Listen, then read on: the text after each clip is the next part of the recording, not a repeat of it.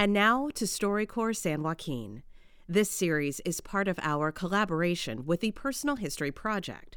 We'll be airing segments over the next few months based on recorded conversations from February's 2020 mobile tour in Fresno and Bakersfield. Today you'll hear from the team behind the nonprofit Community Media Access Collaborative, how it started, and its mission to serve the public by providing media access for all. Hi, my name is Jerry Lee. Okay, my name is Don Priest. I'm Brian Harley, and we're all former colleagues and friends, and Don was my former professor. We all had something to do with creating Community Media Access Collaborative. Talk about what Community Media Access Collaborative is, what our purpose is. Yeah, well, we're a nonprofit organization that's really all about empowering people in our community to be able to share their stories, using media. The idea being that there's, people in our community who are not being heard for whatever reason. They can't afford access to these resources, or they've just never been exposed to it, never been given an opportunity to communicate this way. So helping those people connect with what we have to offer, and hopefully sort of connecting our community better by having these conversations, through media. Do you remember, what about it made you want to get involved? Because, you were over at PBS. Yeah.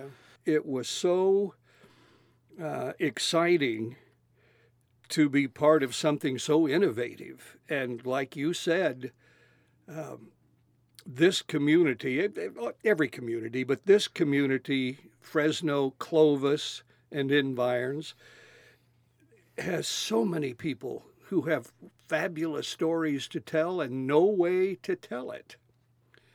And with CMAC, we were going to get not only money to get a facility,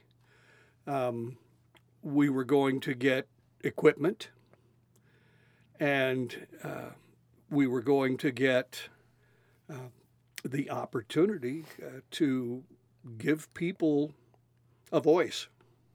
What we call community media now, which has been known for 30, 40 years, is public access television. Right. That's been around in other communities for a really long time. For a long time, yeah. Because I was especially back east. And how I understood community access media was that the staff at the channel, they dictated what the programming was. Yep. They decided. Community people were involved in the production, and you could go in and maybe pitch an idea for a show, but if the staff didn't want that show, true public access. No, it wasn't true public access. Yeah. So that was the difference between what was and what CMAC filled, what that niche became. Yeah. The plan was that we wanted to make CMAC affordable to everyone. And so the board of directors decided to charge members $50 a year for everything. Yeah. For the use of all of the equipment, for the use of the main studio, for all of the lessons. That's been very successful. I think what I'm proudest of is just the overall growth of the organization, particularly the staff. I have raved about this staff. Everybody who works at CMAC, they work there because they really care about what we're doing, and they care about our mission. And they've been here a long time. Yeah. Well, that's my most prideful thing about CMAC, is that most of those kids were my former students. Yeah, that's all your fault. Yeah. And they really have all blossomed. It's been great to watch them grow. That's sort of still is the goal of the organization. It's not about necessarily making the best program. It's about having an experience, a good experience. And it's about building that craft. and learning and improving. And for the future, what do you see for the future of CMAC, Brian?